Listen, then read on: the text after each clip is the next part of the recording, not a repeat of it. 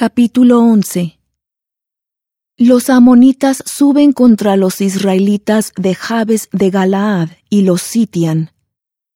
Saúl los rescata y derrota a los amonitas. Se confirma su reinado en Gilgal. Y subió Naas el amonita contra Jabes de Galaad, y la sitió. Y todos los de Jabes dijeron a Naas: Haz alianza con nosotros, y te serviremos. Y Naas el amonita les respondió: Con esta condición haré alianza con vosotros, que a cada uno de todos vosotros le saque yo el ojo derecho, y ponga esta afrenta sobre todo Israel. Entonces los ancianos de Jabes le dijeron: Danos 7 días para que enviemos mensajeros por todo el territorio de Israel, y si no hay nadie que nos defienda, nos rendiremos a ti. Y cuando llegaron los mensajeros a Gabaa de Saúl, dijeron estas palabras a oídos del pueblo, y todo el pueblo alzó la voz y lloró. Y he aquí que Saúl venía del campo detrás de los bueyes, y dijo Saúl: ¿Qué tiene el pueblo que está llorando? Y le contaron las palabras de los hombres de Jabes.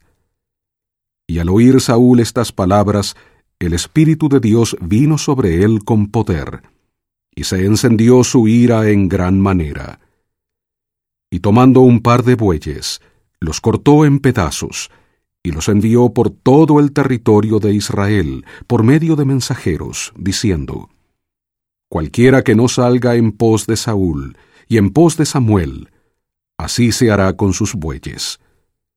Y cayó el temor de Jehová sobre el pueblo, y salieron todos como un solo hombre. Y los contó en Besec, y eran los hijos de Israel 300,000, y 30,000 los hombres de Judá.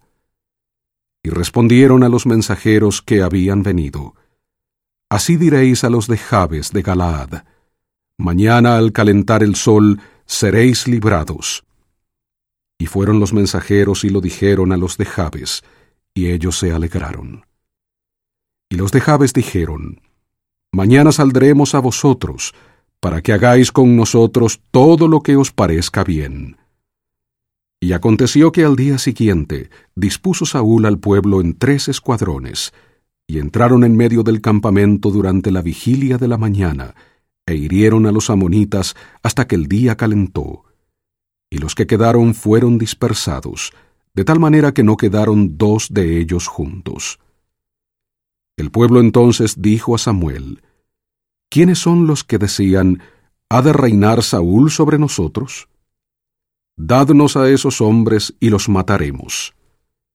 Y Saúl dijo: No morirá hoy ninguno, porque hoy Jehová ha traído salvación a Israel. Entonces Samuel dijo al pueblo: Venid, vamos a Gilgal, para que confirmemos allí el reino. Y fue todo el pueblo a Gilgal, e invistieron allí a Saúl como rey delante de Jehová en Gilgal. Y sacrificaron allí ofrendas de paz delante de Jehová, y se alegraron mucho allí Saúl y todos los de Israel.